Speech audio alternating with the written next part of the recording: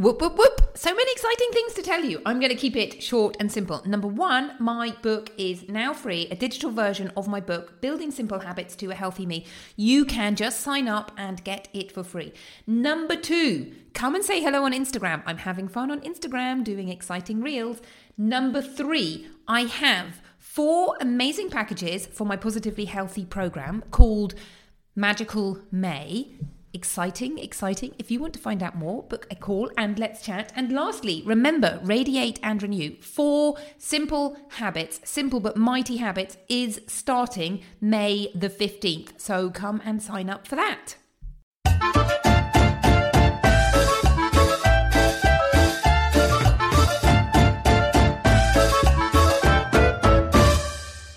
If I had a miracle cure that would guarantee you and your family living to a ripe old age whilst feeling vigorous, fit and fabulous, would you be interested? Well, I do. It's called Healthy Living. Hello and welcome to Fit and Fabulous with me, Dr. Orlena Kerrick. Healthy Living for Families Made Easy.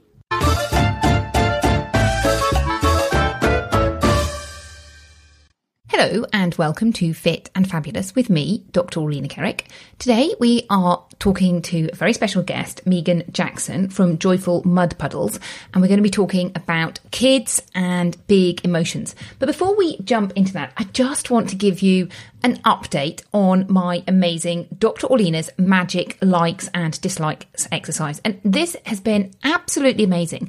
Yesterday I did a session with a lady who told me that she wanted to like blueberries, and she didn't like blueberries unless they were whizzed up in a smoothie, and what she'd like to be able to do is eat them whole. So we did the session, and at the end of the session she had, unknown to me, a little bowl of blueberries ready, and she started eating them and went, yes, I like them. These are amazing. It's just an absolutely astounding exercise. And I've been having lots of fun and seeing so many breakthroughs using this amazing tool. Now, I have been offering it free up until now, and as much as I would love to be able to offer it free, unfortunately, I don't have enough time in my day to be able to offer this free the whole time. So what I decided to do was offer it as a standalone little mini product. And I'm going to be charging $299 for that. Now, before you gasp and go, oh my goodness, $299 seems so much, there is a special discount for people who sign up to my email list. So if you sign up to my email list and want to keep in contact, it will send you a little voucher which says you can book this for, I think it's $47 or something like that. It's under $50. So an amazing discount. And I will keep that going for a bit, seeing how much time I have in my week and how many of the packages that I'm doing. So as much as I love doing them, I also have to serve my one-on-one clients, and I have other things that I need to do in my week. I don't have unlimited time to be able to offer these. So for right now, there's that amazing discount if you sign up. And how do you sign up? You sign up to my Why Am I Overeating quiz, and it will automatically send you that quiz, which is really interesting and fun. And it will also send you the voucher to sign up and book. So come and do that. I'm having such amazing breakthrough. It's really fabulous. Now, I would like to say a big thank you and hello to Megan, and let's dive in and talk about kids and big emotions. Megan, thank you so much for being here. I am thrilled to be chatting with you. Fabulous. So we are going to talk all about big emotions and kids. And essentially, I'm going to use you just to pick your brains about how I can help my family and my kids be a little bit calmer. I love it. I love real life practical. So let's jump in. Yeah. So just to set the scene, I have 4 boisterous children. Is there such a thing as a calm and tranquil child who's always child? Well, I don't have any of those children. I have 4, go out and get them kind of kids. And just before Christmas, we moved into a small house. We're only here for a year, but it does mean all of my children are sharing, so 2 and 2. And it means as well that we just have to be a little bit more considerate because there isn't that space to go and disperse, spend a little bit of time by yourself, have your own private space. So we're concentrating on creating calm and enjoyable moments or time, like morning times, we want to be calm and enjoyable. Lunch times, my kids come back for lunch, and dinner time. Essentially, all the times when we're together, I would like them to be calm and enjoyable. Now, perhaps I have set my expectations a little bit too high, but it would still be useful to just dive in and think about things. So let me think of an example. This morning, I was having my breakfast outside. My 8-year-old twins were sat at the table and they were eating inside. I could hear screaming, which kind of went like this: yes, no, yes, no. And I think this brings up, so many questions. My first being, I'll list all my questions first and then we can come back to them. But my first being, how do I handle that in the moment? Because I'll tell you what I did in a bit, but it wasn't ideal, I can tell you, or at least the response I got wasn't ideal. And then I think, you've got the immediate bit, but also those skills to teach them to communicate well and handle their big emotions. But also, I know as well that part of it's about me and what the things that I'm doing in the background. So, over to you. That's big. There's a lot to unpack there. I know. Let's see how far we get. But it sounds so typical because I can imagine, I hear it all the time too. I'm sitting in another room and I hear, the yelling and it escalates. My first instinct would be to pause and keep listening, because sometimes, and usually that's when your kids have some better communication skills, they can often work it out on their own. And oftentimes as parents, our own childhood or our own fears jump in and we rush in to save the day when really we could have paused first. So I would say to pause first and keep listening. See if it sounds like you need to step in. So sometimes, can I just clarify? Yeah. When you say pause first, you mean don't even go into that room, just see listen. How long it goes. Yeah, I think I did that. Well, there's a fine line. Yeah. It takes practice. And if your kids aren't used to it, then maybe step in. So if you feel like, okay, I have heard, I can hear the screaming. Now I feel like I need to do something. And a lot of it is trusting your instincts. It's sometimes just your presence in the room is enough of a reminder for them, like, uh-oh, mom's come in the room. We should stop. So just stand there for a second. It could be 5 seconds, 10 seconds, just stand there where at least one or both of them can see you. You don't have to rush in and say anything. If you feel like they're not stopping and your presence isn't doing any good, then just ask them if they need your help. Oh, sounds like you guys are having an argument. Do you need my help? They might say, no, we've got this, and, break it off, or, oh, we were just discussing, or sometimes they were just playing and you misunderstood. They're playing for yelling.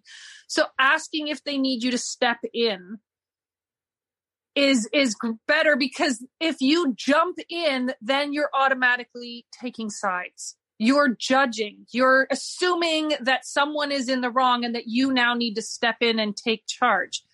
And then they're going to shift into, well, it wasn't me. I don't want to get in trouble. If you ask... That's interesting. It's really interesting, because what I actually did, and I can see exactly what you're saying, was jumped in and as a short fix, thinking, goodness, we just need to get on with the morning, I asked my daughter if she would move down to the end of the table. It's a huge table. And I'm just like, let's just separate the two of you. You're standing next to each other. Now, I picked her because she was easy to move, in that my son was already at the end of the table. But obviously she saw this as, it's your fault, you have to do this. And her response was, I don't want to move. And then I kind of found that I had just dug myself this hole and essentially joined in the argument, which, when you just think, I've made things worse, not better. How does that work? So, yeah, and I think it's a really interesting practice to allow that to go on. I was doing a 10-minute meditation earlier on and my daughter was being so noisy. And I was thinking it's a really good practice to do that, to listen to her just being noisy. She was only just being noisy, but in a small place, and thinking, I still find that quite triggering. Just that noise, I find it just sort of pokes the inside of your brain, if that makes sense, and makes me think, oh, I have to stop that noise. I have to stop that noise. So meditating on it was, I wouldn't really use the word pleasant, but useful, I would say. I would say it's very useful, especially for those who are highly sensitive and get triggered by noise, or if it just reminds you of being picked on or arguing when you were a child. Figuring out what your triggers are and learning to sit with those is huge in parenting. And that's why just pausing and realizing that it's not an emergency most of the time, or it's not your emergency, especially if it's your kids arguing. You don't have to get so personally involved. You're there as their coach and their guide. So when you come in with that mindset, do you guys need a bit of help navigating this conversation or settling this argument? Then you're coming in more as an outsider, as a guide, rather than the judge and picking sides. That's fabulous advice. And so I guess my next question is, well, am I being totally unrealistic, expecting my children to be calm and create enjoyment all the time? Yes. That wasn't the answer. Well, because all the time isn't realistic, but you can have a general culture where that's the norm, and then you're more understanding when it's not. Because, I mean, let's face it, this has been it's been a full year of crazy. Year. My children are at school. They do go to school, so they're not at home the whole time. And we do, what I try and encourage them to do is, if they just want to be noisy, to go outside and be noisy rather than in the small area. The problem we have is that outside, well, the weather's not great at the moment, and our garden is much, much, much smaller than it used to be. So outside is not as appealing. Now, I'm sure that when spring comes, outside will be more appealing. Yeah. So going back to that incident and thinking about different ways of handling it,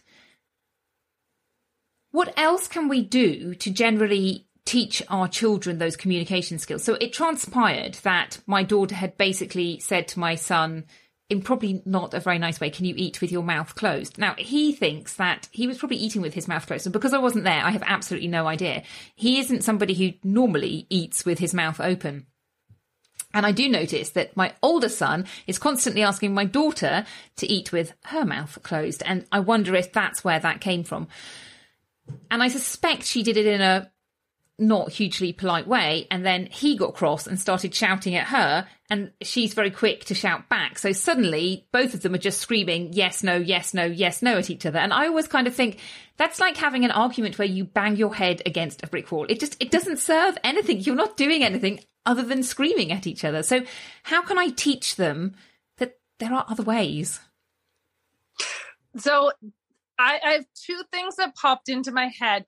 One is sort of helping them work through it in the moment and learning communication skills. The other one is being more proactive as a family and working through, I really encourage parents to look at the big picture with their family. What are the character traits and life skills that you want your children to know before, by the time they move out? And even make a list as a family. It's a great exercise. Make like a big brainstorm map or a list. What do we want our children to be like and to know when they move out? Things like communication, kindness, honesty, even life skills like cooking and chores and all those things. But then when you run into these problems, these day-to-day problems, those are the opportunities to practice and teach those bigger life skills. But throughout the week, I just started this with my boys again, because we kind of forget and jump back on again when I need it. I'm specifically teaching them character qualities. Like, we looked up, what does respect mean? What does it look like? How do we show it? What are some great quotes? Or, if you have a faith, if there's verses or something that go along with it. We put up visual reminders. And then at the end of the day, around the dinner table, I've been talking to them. Hey, today our topic, our focus characteristic was respect. When did you show respect, or did you struggle with that today? And we've been working through different, character traits. So being proactive and physically teaching your kids and putting it on everyone's mind really, because sometimes when you just get busy with life, you forget about it and real life kicks in. But if you actually are being conscious about it, anyone listening to your podcast is purposely putting it on their mind to work through some area of their life because they've gone to the effort of listening to you. We need to do that for our kids. The other thing is to specifically teach them, again, work through teaching how to communicate with each other and how to negotiate. And I can tell you some brief steps on how to eat. So when you're talking now, if you really want to look into some great way of it's called empathy communication or nonviolent communication. And that was originally Marshall Rosenberg who did nonviolent communication. But a simplified version of that is first you observe what is the situation, but take out the blame, the shame, the name calling.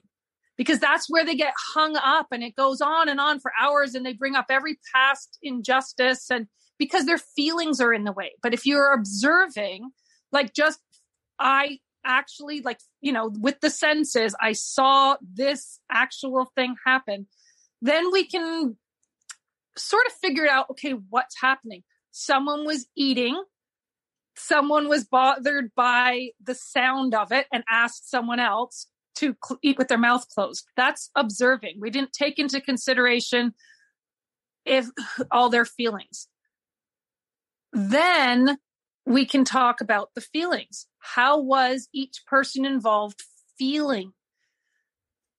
So your daughter may have been feeling tired that day or hungry and not at her best. And usually the chewing doesn't bother her, but maybe she was anxious or worried or distracted. Maybe she was just feeling triggered by what her other brother used to say to her. And so she found an opportunity to do that to someone else, have everyone consider, how are you actually feeling in this moment? Name it and teach your kids some more vocabulary around feelings. Feelings are just sort of the trigger warning light on your dashboard saying that there's a feeling, something's up. Either it's great or it's not good, something's up. And we need to look past those. That's the third step, to the needs behind those feelings. Children's behavior often does not match what they're actually needing. Behavior is a communication. It's all behavior is communication, but it doesn't always match. Sometimes, especially with, I would say any kid, because even my almost teenager does this too, but they're bouncing off the walls, going crazy. And you could be trying to stop the behavior. And one day I clicked and I was like, he's trying to tell me something. He's not acting himself. What's actually bothering you, buddy? You're like, oh, I'm hungry. I'm like, how was I supposed to guess that? I have no idea. So if you figure out what were they actually needing, then we strip away all that name calling and the shame and the blame and the tattling and the fighting, and we can move into actually problem solving. If she was needing quiet and he was needing to eat, then you can say, hey guys, it sounds like this is what we actually need. Anyone have any suggestions? What can we do about it? Then they're like, oh, well, I could go into my room, or I could go outside, or I could put a cereal box between us. There's so many options, but then they're able to think about coming up with solutions.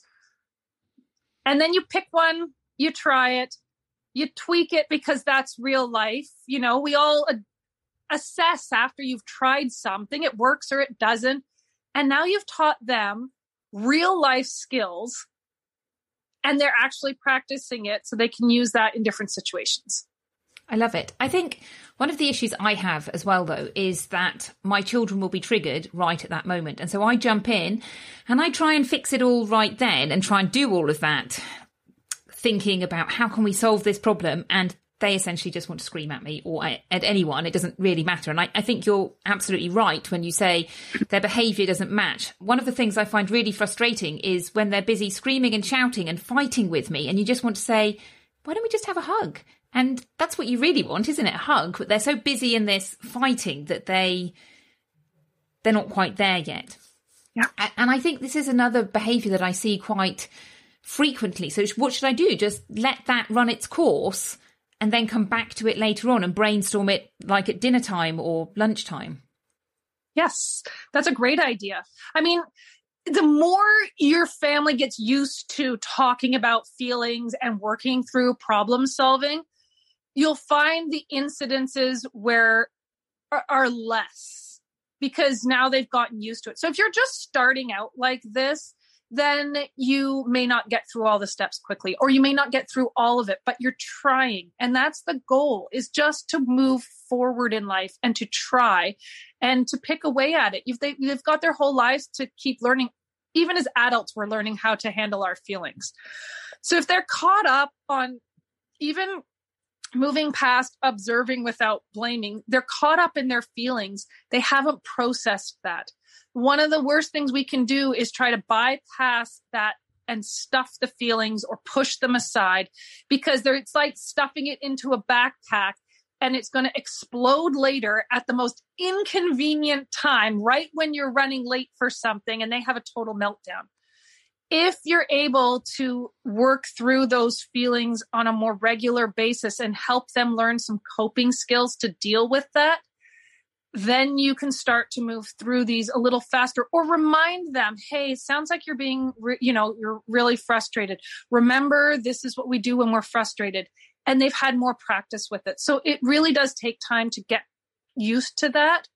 But do you have taking some examples the time, of some coping skills?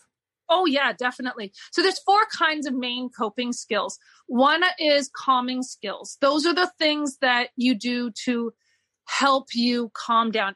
And we all know there's a coping skill is just a strategy you use, and it can be positive or negative. What we want to do is teach them some healthy, positive ways of dealing it, rather than, eating or watching too much TV, or, that leads to, smoking and all these other things. So we want to teach them healthier options. For calming strategies, deep breathing, yoga, getting outside, touching soft things, listening to calming music, essential oils, anything that is going to help relax and calm down. There are physical skills. Those are get your body moving. Either get out the anger, the frustration, the wiggles, or if they're in the opposite state and they're, depressed or sad or unmotivated, get them energized and get them going. Dance parties are fantastic. Getting outside again, swings, trampolines, wrestling with a giant stuffy, squishing Play-Doh, squeezy fidget toys, all those things.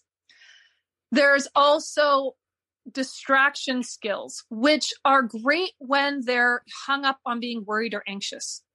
We don't always want to distract, but sometimes we get hung up too much on a feeling and we need to move past that. And so things like hobbies, puzzles, coloring, gets your mind off what's bothering you. And then you can think clearly because you're just enough to re-engage the whole brain. When a person's upset, they've flipped their lid and they're not actually, they've gone back to that fight, flight, or freeze mode. And so you want to re-engage the whole brain. So even just distracting momentarily enough to be like, oh, okay, I was like totally irrational and crazy. I've started asking them sums actually at that moment. Yeah. What's 4 times 6? Just in a way to try and engage that thinking part of their brain a little bit more. Now, sometimes they go, I don't care. And sometimes they tell me the answer. So, again, it's one of those things. And I think as you get more into the habit of doing that and they get more used to me asking them that and start seeing it as mummy helping me rather than mummy against me, it will be more useful. Well, I will. Exactly. I'll keep you posted. The last one are processing skills, because we really do want to help raise even ourselves to actually sit and work through and learn to sit with feelings and not be so afraid of them and stuff them or ignore them. So things like journaling or talking to somebody, even listening to music, because you have to now choose the music that meets your mood. You've put some thought into that. So processing skills are also really important to teach them, and do them throughout the day. Like when your kids are calm, even brainstorm, make a list, try new things, make posters just as reminders if that's going to be helpful to you. When I'm upset, these are some things I can do.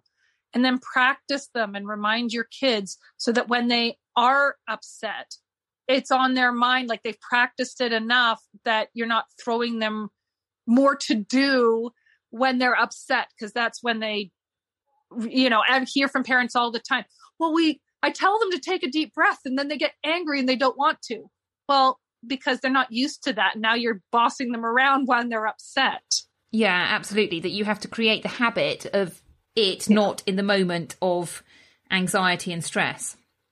And make it fun too. My youngest, when he gets upset, he now asks me, because we've practiced so often, that he's like, I'm feeling frustration. Can we do this? And he'll come and tell me the strategies that we practice most often. And he loves blowing on my finger. But then I react really silly and I twirl around the room, or I fly across the room and smack into the wall, or I pretend I'm a deflating balloon, and it just gets him giggling and he thinks it's so funny. Or he also likes wrestling with his big stuffies with me. And so I'm the dog, like the big stuffed animal, and he just jumps on it and wiggles it. And then we start tickling and having fun. Oh, that sounds fabulous. Yes, my kids really like sort of pretend play with teddies. So my son hates getting out of bed in the morning, but I then make his teddies bounce on him and attack him. And normally he giggles. Sometimes he doesn't. Megan, thank you so much. Any last tips for us? Keep practicing and working on yourself, because so much of parenting involves the parent. And when you can model that and be the calm in the storm, then that makes a huge difference. So all the strategies you ever are trying on your kids, practice on yourself too. Yes, and I couldn't agree with that more. I think it all starts with you, and the more calm you can do yourself, absolutely the better. So where can people find you? I am at joyfulmudpuddles.com, and also on all social media as Joyful Mud Puddles. And if you visit my website, you'll see a big pop-up window that comes up, and that will give you links to all my freebies. And I actually have some really great posters that talk specifically about anger and feelings and what coping skills in my freebies. So when you sign up for my newsletter, you actually get access to my entire freebies library. Fabulous. Thank you so much. Thank you for being here as well. Thank you so much.